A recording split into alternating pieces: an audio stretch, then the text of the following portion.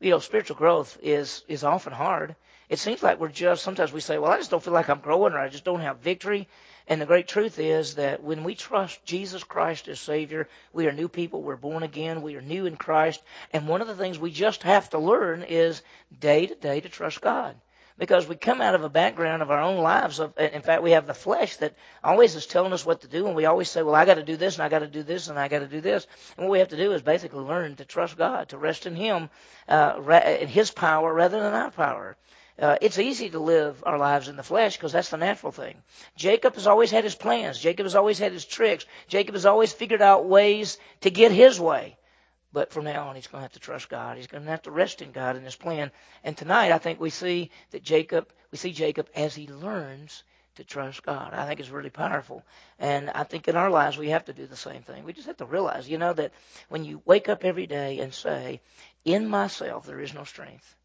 That, apart from Christ, we can do nothing. In Him, we can do all things. We have to say, as I go through life, I have to live my life based on the Word of God and the power of the Holy Spirit as a walk of faith. Well, Jacob has spent his life in deceit and tricks, and tonight he trusts God, and that's what we need to do. That's an unusual passage tonight. Jacob wrestles with God. I mean, people would say that doesn't even make sense. What is the point of this? Why would he do that? And we've already seen there are a lot of things in the book of Genesis that we look at and say they're weird. I mean, here's Jacob. He gets ready to leave to go off of this 20-year trip, which he doesn't know. He thinks it's going to be just a short time. He lays down what has this dream of this ladder, this kind of slanted thing up to heaven, and he sees these angels going up and down on it, and the Lord's at the top. And now he has this encounter. And so what he saw before he left and what he sees when he comes back changes his life. And so it's very, very powerful. It is a very unusual passage.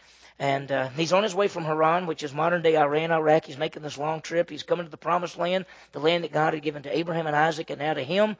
And God told him to come. That's one of the reasons he left. As he comes near, some unusual things happen. I want you to go back again to verse 1 of Genesis 32. Notice what happened when he got there. Now, as Jacob went on his way, the angels of God met him.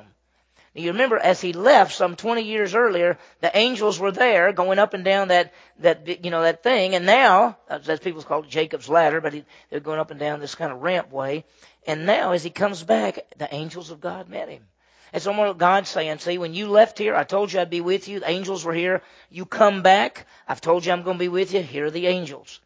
And Jacob said when he saw them, he said, this is God's camp. So he named the place Mahanaim, which means two camps. And that idea there is he was saying, here, I'm here and God's here. So I'm okay. I'm fine. But as we saw this passage, we remembered there were three key things that tied into what we're going to learn in this passage. One, the first thing is we saw Jacob's going to have to come up with a plan. We're going to see Jacob's prayer, and we're going to see Jacob trusting God. And last week, we saw the plan and the prayer. We saw how that fit together. And tonight, if you would go back to the slide right before that. Tonight, we're actually going to see the whole idea of trust, how Jacob trusts in God. So there's some great things there. Let's start with the plan, okay? And let's see if you remember what happened. Look at at 32, look at verse 3. Jacob sent messengers to his brother Esau in the land of Seir, the country of Edom. Now, he sent messengers and said, I'm coming back. I'm your servant. I've made a long trip. I've got a lot of stuff. That's the first thing that he did in Genesis chapter 32, verses 3, 4, and 5. That's what he did. He sent his servants and he said, you go to my brother and say, Jacob's on his way and he's got all kind of stuff and he wants to see you and he wants to find favor with you. So the first part of the plan was just send some people out there. But then there was a twofold thing that he decided, because if you remember, here was the key. In verse 6, the response, the messengers returned to Jacob saying, we came to your brother Esau and furthermore, he's coming to meet you. That sounds pretty good. And 400 men are with him. That doesn't sound pretty good. That sounds pretty bad. He thinks, my gracious, he's coming with 400 men. He's coming with 400 soldiers. He's going to come wipe me out. He's still mad about what happened 20 years ago, and I don't blame him. Because what did he steal? You remember? His birthright and the blessing. And so you would think for these last 20 years, would Esau have been blessed? Have you studied chapter 33? When he meets Esau, what's Esau? Esau's blessed. Esau says, you don't need to give me any presents. I got plenty. So Jacob is worried to death that his brother is going to kill him. So he comes up with this plan that's twofold. First of all, go back if you would. First of all, He divided his household. Look at verse 7. Jacob was greatly afraid and distressed, and he divided the people who were with him, and the flocks, and the herds, and the camels into two companies. So he said, if Esau comes to one company and attacks it, then the company which is left will escape. So that was his plan. He said, here's what I'll do. If my brother's coming to kill everybody with 400 people, I'll divide us into two big groups. And maybe one group, if he attacks one, the other group will get away. That was part one of the plan. The second thing was, number two, is he's going to send presents to Esau. And we talked about this last week. And remember, some people even said last week, we talked about it, could it be that he's still doing his own thing? He's sending presents, but this is his way of tricking. This is his way of saying, I just got to get on the good side of my brother. I'm going to send the presents. And if you look at verse 13, so he spent the night there. Then he selected from what he had with him a present for his brother Esau. Now, it's not just one present. Look down at verse 17. He commanded the one in front, saying, when my brother Esau meets you and asks you, saying, to whom do you belong, and to where are you going, and all these animals? Because he sent them, and he sent all these animals ahead. Then you say, these belong to your servant Jacob. It is a present sent to my lord Esau, and behold, he's also behind us. He commanded also the second group and the third group, and all those who followed the droves, all said, say the same thing. After this manner you shall speak to Esau when you find him. So his plan was this: I'll send a group out. They have all kind of animals and everything. When they see Esau, Esau says, who are you? And what do you got all these animals for? What are you doing? They say, well, we're from Jacob, and these animals are his, but he's given them to you. He wants them to be a present to you, and he's on the way. And the next group would do the same thing, and the next group would do the same thing, and the next group would do the same thing. That's the plan. Why? What did he want to do? Notice verse 20, and you shall say, behold, your servant Jacob is behind us, for he said, I will appease him with the present that goes before me. Then afterward I will see his face. Perhaps he will accept me. Now, that is the plan. The plan was divided into two parts because we have to go back and see the prayer in just a second, because the prayer is sort of in the middle of this plan issue. But he's got a pretty good plan, don't you think? The pretty good plan is, my brother's coming to kill me with 400 people, so I'm going to send a whole bunch of presents up there. I'm going to divide everybody into groups just in case. So if he attacks one, half of them may get away. That's going to be my plan. Surely, as he gets more and more presents, he'll go, presents. Well, I'm not as mad as I was. I mean, how do you feel when you get presents? Right? You're a little bit mad. Somebody says, I got this candy bar for you. Candy bar. I like a Mars candy bar. I like Snickers, And you're not as mad, right? Well, all these presents are coming. Now, the second thing that he wanted to do was the prayer, if you remember.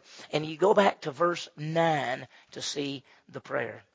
Jacob said, O God of my father Abraham, and God of my father Isaac, O Lord, who said to me, return to your country and to your relatives, and I will prosper you. Now, he starts off by praying to the God of Abraham and the God of Isaac, and he calls him O Lord. And if you notice, it's all capitals, capital L, capital O, capital R, capital D, which means it's the personal name of God, YHWH. And so he prays to the God of Abraham and Isaac and to the Lord, and he says, you told me to come back and you would prosper me.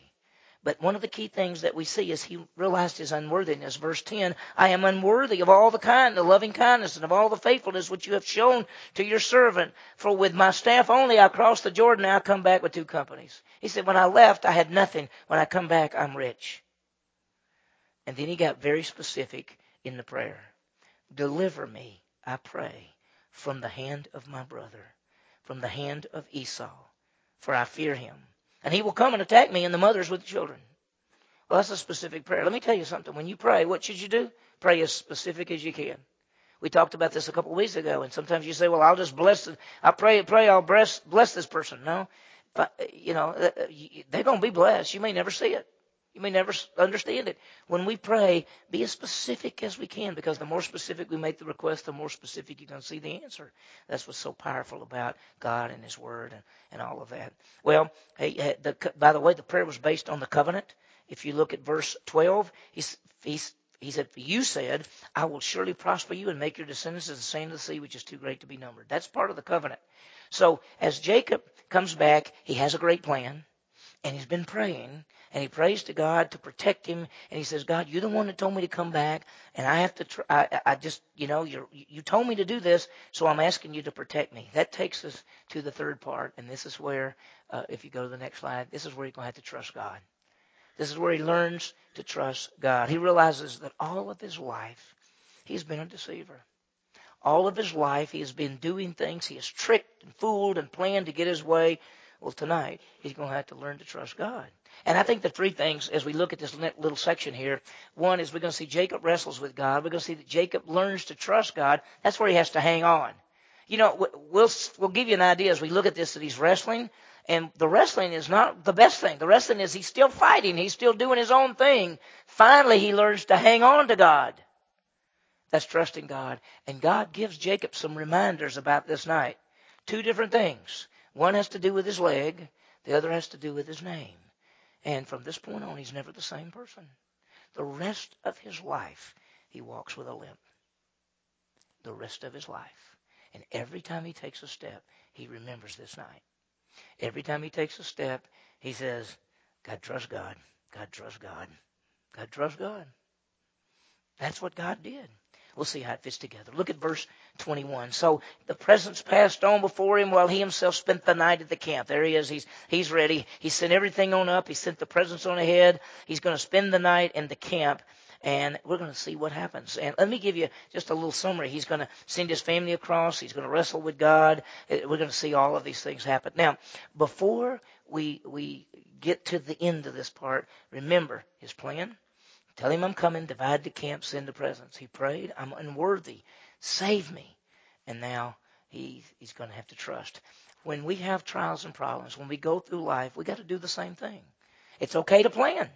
To think about what God has for us and what we want to do, and you should pray and say, Lord, be anxious for nothing but everything by prayer and supplication with thanksgiving, and let your requests be made known to God.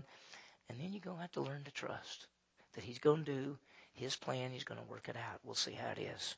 Well, let's see what happens that night. Now, he arose that same night and took his 2 wives and his 2 maids and his 11 children and crossed the ford of the Jabbok.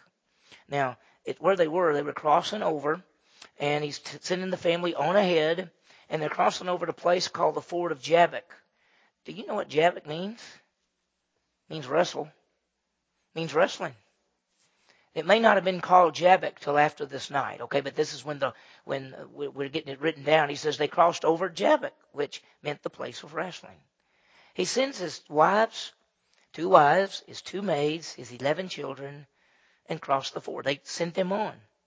He took them and sent them across the stream, and he sent across whatever he had. He's taken everything and he sent it across. He's by himself at the original camp. He's already sent everybody across. Why did he do that? Well, maybe he knew something was about to happen. Maybe he sensed God was doing something. Maybe he thought, well, if Esau gets me, even right now, if he were to come in the midst of the night and attack, and he comes and gets me, everybody else might be safe because he may just get me. I'm the only one. I'm by myself. Or he could have been thinking that he might kill everybody else and miss me because I'm not with him. Who knows what he's thinking? But look what happens. Then Jacob was left alone, and a man wrestled with him until daybreak. He was left alone. Why do you think he was left alone? Could it be that he thought, I'll be by myself tonight, and I will pray, and I'll think of all the things I'm going to say to Esau when I see him? But look what happened. And a man, by the way, the Hebrew word there is ish. It's just the normal Hebrew word for man. It says a man wrestled with him until daybreak. A man wrestled all night. Now, look at this. It says a man appeared and they struggled. See, the word wrestle means struggle. In Hebrew, it literally means to get dusty. He and a man got dusty. It's like picturing rolling around on the ground. That's what it's picturing. You get dusty because you're wrestling. You're on the ground. You're rolling around.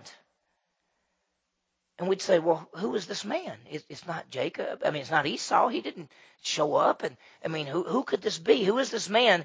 And we see from the context as you study it, it is God. It's the pre-incarnate Christ, most likely. This is what we call a theophany. That's a it's a theological term coming from 2 Greek words. Theos, which means God, and phanereo, which means appearing. So you put theophany and phanereo, you put theos and phanereo together, it's theophany, which means a God appearing. It's where God appears in some form. Now, there are a lot of theophanies in the Scripture. If you remember later, Moses is standing and he sees a burning bush. And he says, it's kind of amazing. The bush is burning, but it's not burning up. He says, I think I'll go over there and see what's going on. That's a theophany. That's an appearance of God. And Samuel's mother, Samson's mother and father had an appearance of God. He appeared to them. It looked like a person, and then and just disappeared. And they went, oh my gosh, that was God. And here is an appearance of God in some kind of form that looks just like a man. And they call this the pre-incarnate Christ, the theophany, because Jesus hasn't left the glories of heaven and become a human being. Because when Jesus Christ leaves heaven and becomes a human being, it's not an appearing and it's not a temporary thing. It's where Jesus comes and becomes a human being and becomes the God-man. And for the rest of all eternity, Jesus Christ has a human body. He is, where is he? Seated at the right hand of the throne of the Father. And so, for all eternity, Jesus Christ will have a human body. In this part, whether it's God or a pre-incarnate Jesus or whatever it is, it's God in a human-type form wrestling with Jacob. Now notice, and this is what's strange. When he saw that he had not prevailed against him, he touched the socket of his thigh. So the socket of Jacob's thigh was dislocated while he wrestled with him. Now, sometimes when you look at this, especially in Hebrew, there's not capitals and things like that. You can't tell, is that when he saw he had not prevailed, is that Jacob, is that God, who is who? Well, you find out that it's saying God saw he had not prevailed against him. Now, prevailed, I want you to understand that prevailed means Jacob's still fighting.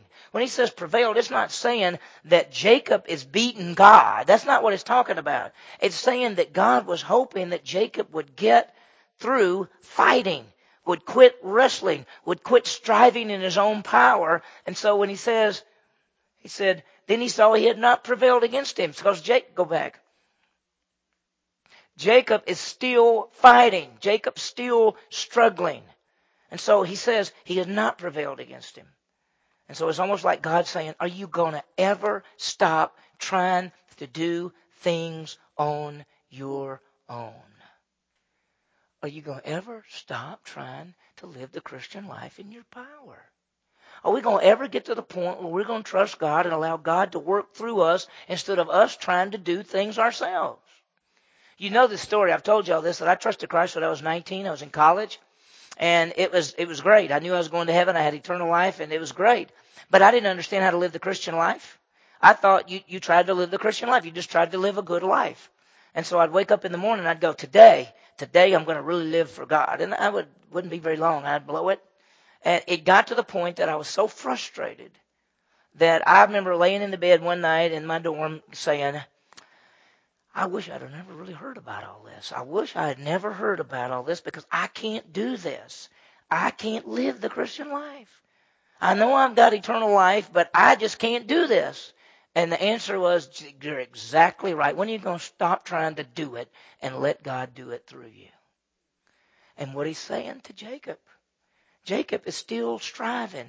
It's almost like God is saying, how long are you going to keep fighting against me? When are you going to finally learn to rest and to trust me? So what does God do? God touches the socket of his thigh and it's dislocated.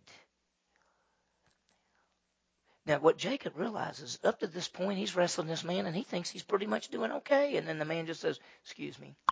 And all of a sudden he can't even do anything. And he goes, oh my gosh, who is this? He realized this was something supernatural. This wasn't just some man he's wrestling. He's showing his power.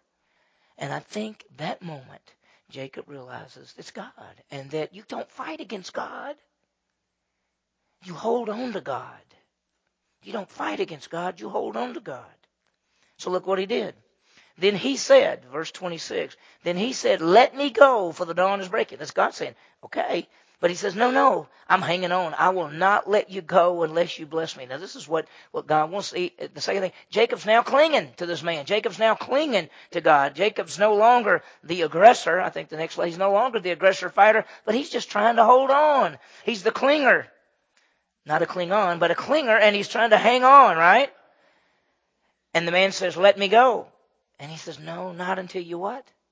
Bless me. That's what, You think God's going, let me go. God's saying, let me go. What do you want me to do? And Jacob's saying, I want you to bless me. And God's saying, you're finally getting it. You're finally getting it. You stop fighting and you start holding and you start saying, bless me. Now, has God blessed Jacob all this time? All this time. What do you think Jacob thought? A lot of this is God and a lot of this is me. But now Jacob's saying, you know what? It ain't never been me. All blessings come from God. It is never us. You get to teach a Bible study and it comes out and people go, good stuff. You can't say, yeah, I'm glad I studied that and put that together.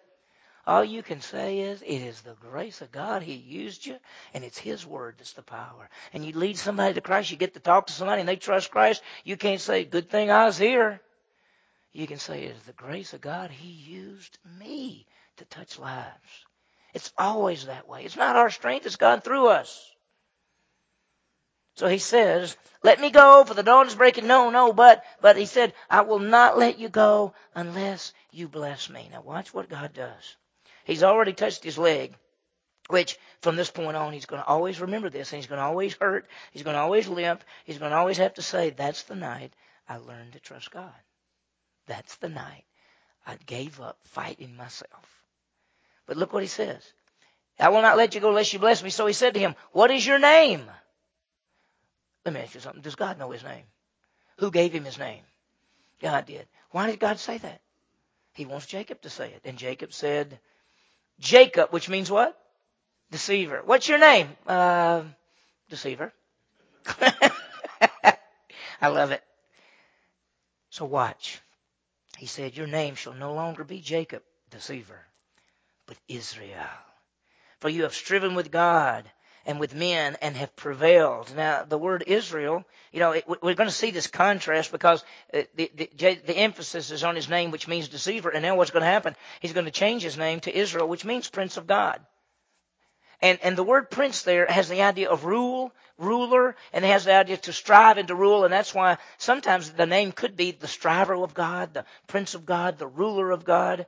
And so what he's saying is, I'm going to change your name from Jacob, deceiver, to Israel, prince of God, ruler of God, striver of God, because you have striven with God, and you have prevailed. He said, you learned from this. You got what you're supposed to get. It's victory for Jacob. It's victory for Jacob. He realized he has to cling to God and rest in God to have victory. It is not his strength, it's God's strength. And we have exactly the same thing.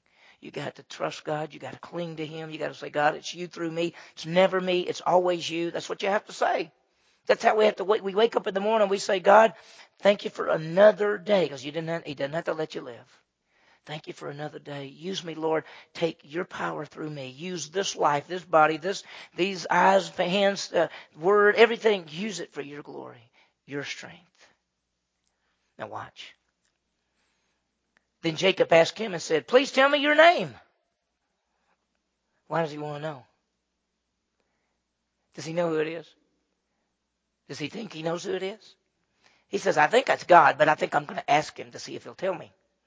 And Jacob asked him and said, tell me your name. And he said, why is it you want to ask my name? God says, you really know who I am, don't you? Why are you asking my name? When we wake up in the morning, we don't have to say, God, is that you? Are you here? Of course I'm here. I'm always here. I'll never leave you, forsake you.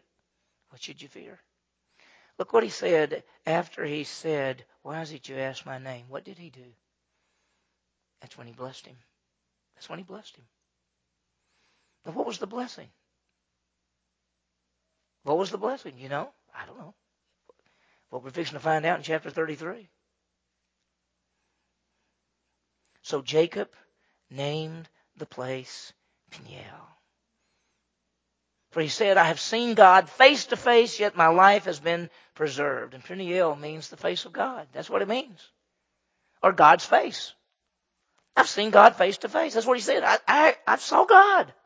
I wrestled with God. I saw God. I saw His face. And I didn't die.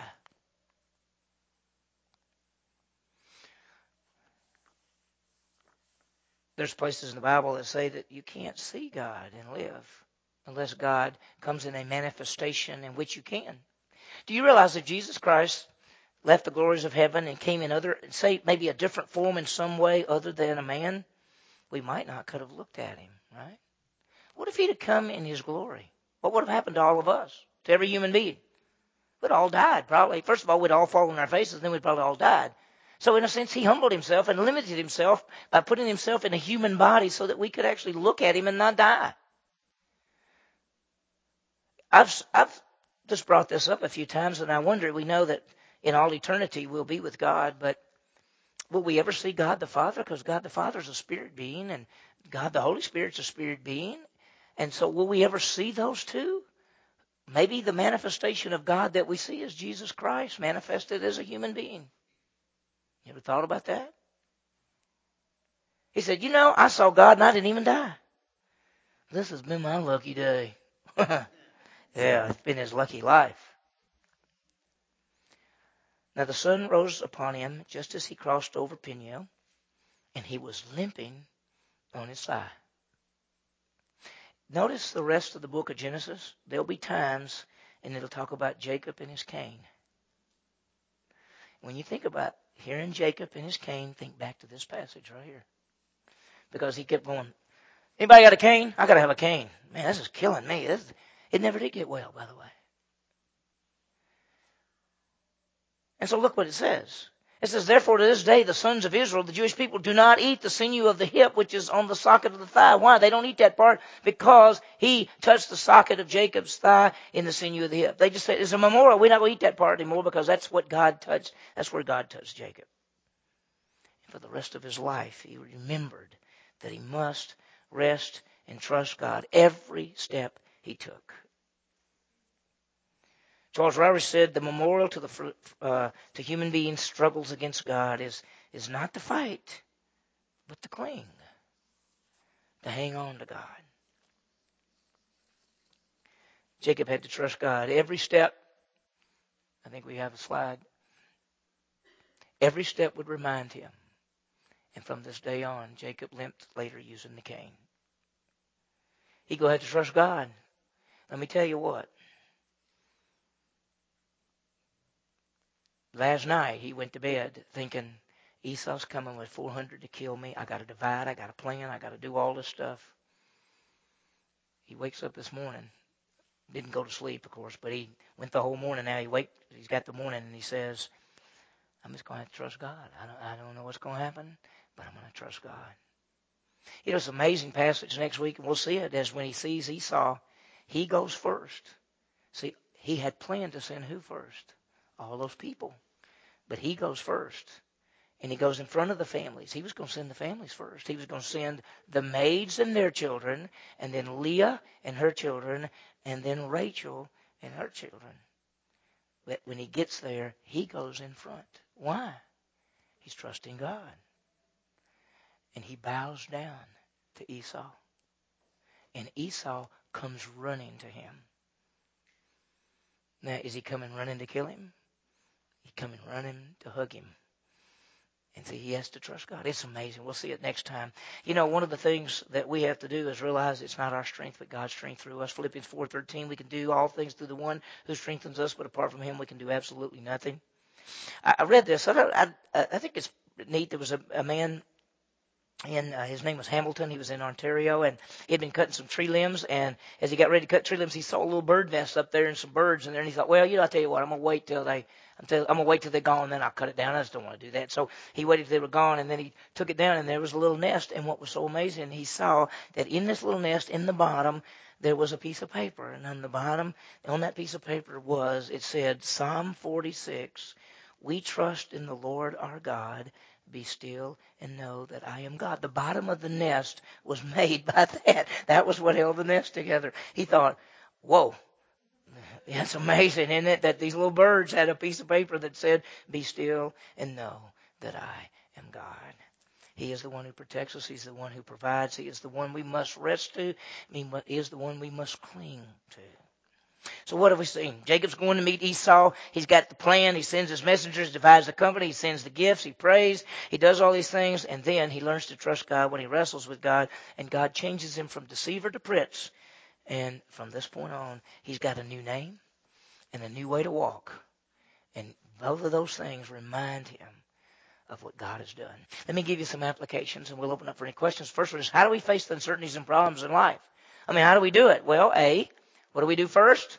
We plan. Use wisely what God's given to us, just like Jacob did. It's wisdom. In the Old Testament, that's very concrete and specific. We talked about this last time, that when you're going through life, you don't just sit there. You say, what God has given me and the knowledge and the information, I plan. Second thing we do is we pray. We go to God in prayer. Be anxious for nothing, but everything by prayer and supplication with thanksgiving. Let your request be made known to God. We pray and we give it to Him. We offer our petitions.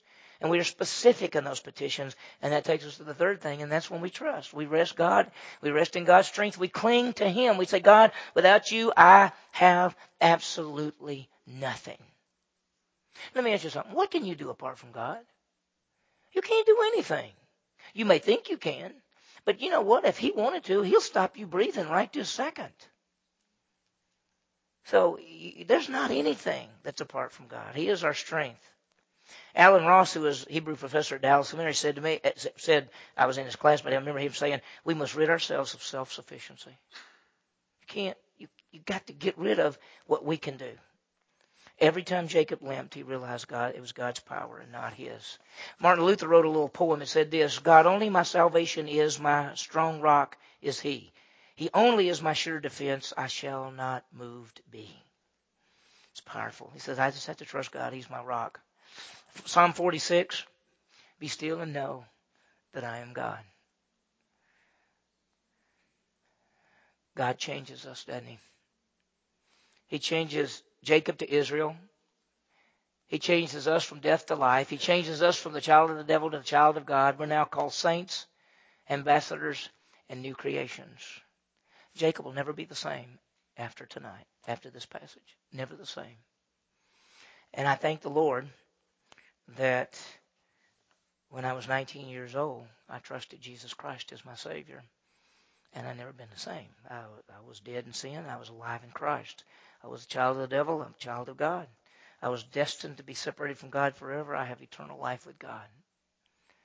And He takes us, and He will take our lives, and He'll make us totally different. And He'll use us for His glory. As we face the trials and uncertainties of life, what do? We plan, use wisely what God's given us. We pray based on God's promises. We rest in God's strength. He gives us the victory, not us. May we plan, pray, and trust God as we face trials of life. Let's pray. We'll open up for any questions. Heavenly Father, thank You for the life of Jacob. And Lord, how You came in there and did all this. And Lord, just in our lives, we have to understand that it's not us. We could never do it. We're not the strength. You're the strength. We trust in You and rest in You. That in the problems of life, we plan, we pray, and we trust. And Lord, as we learn from this passage that we cling to You. We don't fight You. We cling to You. We rest in You. You're our strength and our shield. And so, Lord, I pray for all of us in this room, especially me, that I will trust You and rest in You, and that all the others as well, and that we'll know that You are our strength and shield. And may we rest in You and trust You from this day forward. We ask this in Jesus' name. Amen.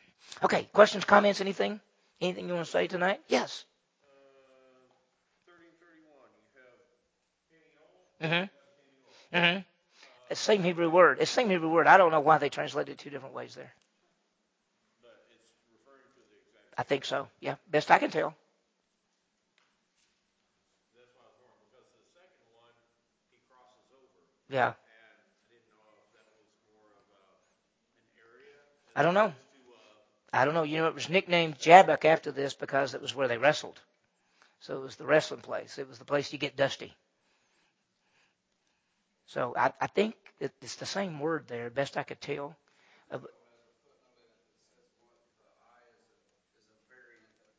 Right. The same word. It just sometimes they write. You know, it's kind of funny about like Zacharias and Zachariah are the same name. Just some say Zacharias and some say Zacharias. So that's why I said it. And that's why I didn't really bring it up. But I'm glad you did because it's Peniel and Peniel the same. I think it's the same word, same thing. What else? What else? Anything else? Why do you think they didn't translate that, amen with a capital or something, that said Oh, that. yeah. And because I guess like in Exodus 33:20, God tells Moses, "You cannot see my face. No one has seen me and may live." Hmm. But you're saying that he's coming in some manifestation of something else. But why wouldn't it? Because you said the Hebrew word was something that indicated it was something other than just a regular man. No, no. The Hebrew word for ish is a man. It is. Just the word for man. Yeah. That's I don't know. I thought that myself. Why? Now, here's you got to realize that the manuscripts aren't capitals or not. So the manuscript, both Hebrew and Greek, if you look at a manuscript, you're not going to say, oh, that's a capital letter and this one's not. They were either all capitals or all little letters. They were called minuscules or uncials. Uncials were capital letters, minuscules were small letters. That's the Greek. And then the Hebrew, the Masoretic text, was just the letters written out. So you couldn't go to the original language and say, oh, that's supposed to be capitalized. And so sometimes the translators of our Bible, when they think or when they are sure or when they are assuming in their translation that it is God, they usually capitalize it. And as I studied this, my New American Standard does not capitalize anything in there. And maybe because they just said, well, we can't be sure of anything. And I brought it up a while ago, is I think it's obvious that when we read it, we can tell who the he's are. And he did this and he did this. We can say, well, that looks like that's God saying this and that's Jacob saying this. But I don't know why. I don't know why the translators didn't take it upon themselves to capitalize, because they do in a lot of other places. I don't know. So Jacob maybe should have said in verse 30, "I saw a manifestation of God face to face." Well, he says he saw God because that was God in some kind of manifestation. Just like the burning bush was God, and just like even when Moses said, "I really want to see your face," and God said, "I'll let you see my back. I'll put you in the cleft of the rock, and I'll go by, and you can look at my back." Which, what was that? Let's think about it, because God is a spirit being, and He makes some kinds of manifestation. Angels are spirit beings, and they sometimes appear like people. Humanly, we've seen it in the scripture. So maybe at certain times, that's why they call these theophanies. Sometimes they're called Christophanies, which means a Christ appearing. And so here's a question. You go back to the very beginning of Genesis, and we raise the same question at the start of the book, when God would come to them in the garden in the cool of the evening. What did He look like when He came to them? What kind of manifestation? And then when they ran and hid and they heard God coming, boom, boom. What did He make? What do you mean? He's a spirit being, right? What was He coming like? How did He make Himself manifest so that they could talk to Him? Doesn't tell us. And all these passages where it'll say, and the Lord said to Jacob, it doesn't say any way how God said anything to Jacob. It doesn't say God just appeared there, or did Jacob just go, I think I hear Him talking in my head, or I think I hear a voice. It doesn't tell us any of those things. It's pretty amazing. Now today, we have the total written revelation. God speaks to us through the Word, and we have it. Different than they had. You got to remember, from Abraham to Isaac to Jacob to Joseph to Moses, there was no written revelation at all. Moses wrote the first 5 books. No written revelation until 1,500 years before Christ was born. Powerful stuff. Okay. Anything else? Okay. Heavenly Father, what a great night. Thanks for the fun that we have as we study the Bible. Thanks for letting us all be together. And most of all, thank you for Jesus. For it's in His name we pray. Amen.